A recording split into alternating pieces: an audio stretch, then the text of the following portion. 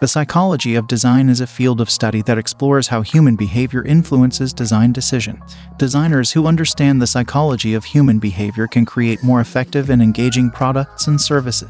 In this episode, we will explore the key principles of the psychology of design and how they influence design decisions.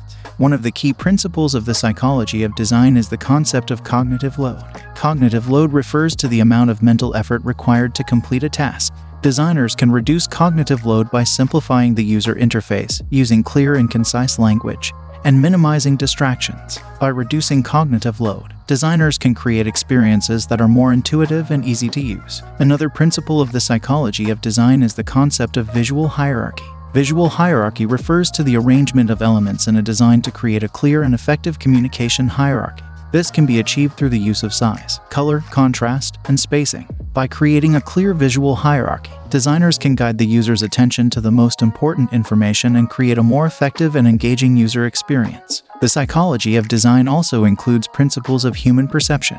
For example, the principle of the figure-ground relationship refers to the tendency of the human mind to distinguish an object from its surroundings. By creating a clear contrast between the foreground and background, designers can create a more effective and engaging visual experience. Another principle of human perception is the concept of affordances. Affordances refer to the perceived functionality of an object based on its physical characteristics. For example, a button with a raised surface and a distinct shape is perceived as a clickable object. By designing objects with clear affordances, designers can create more intuitive and user-friendly experiences. The psychology of design also includes principles of human motivation.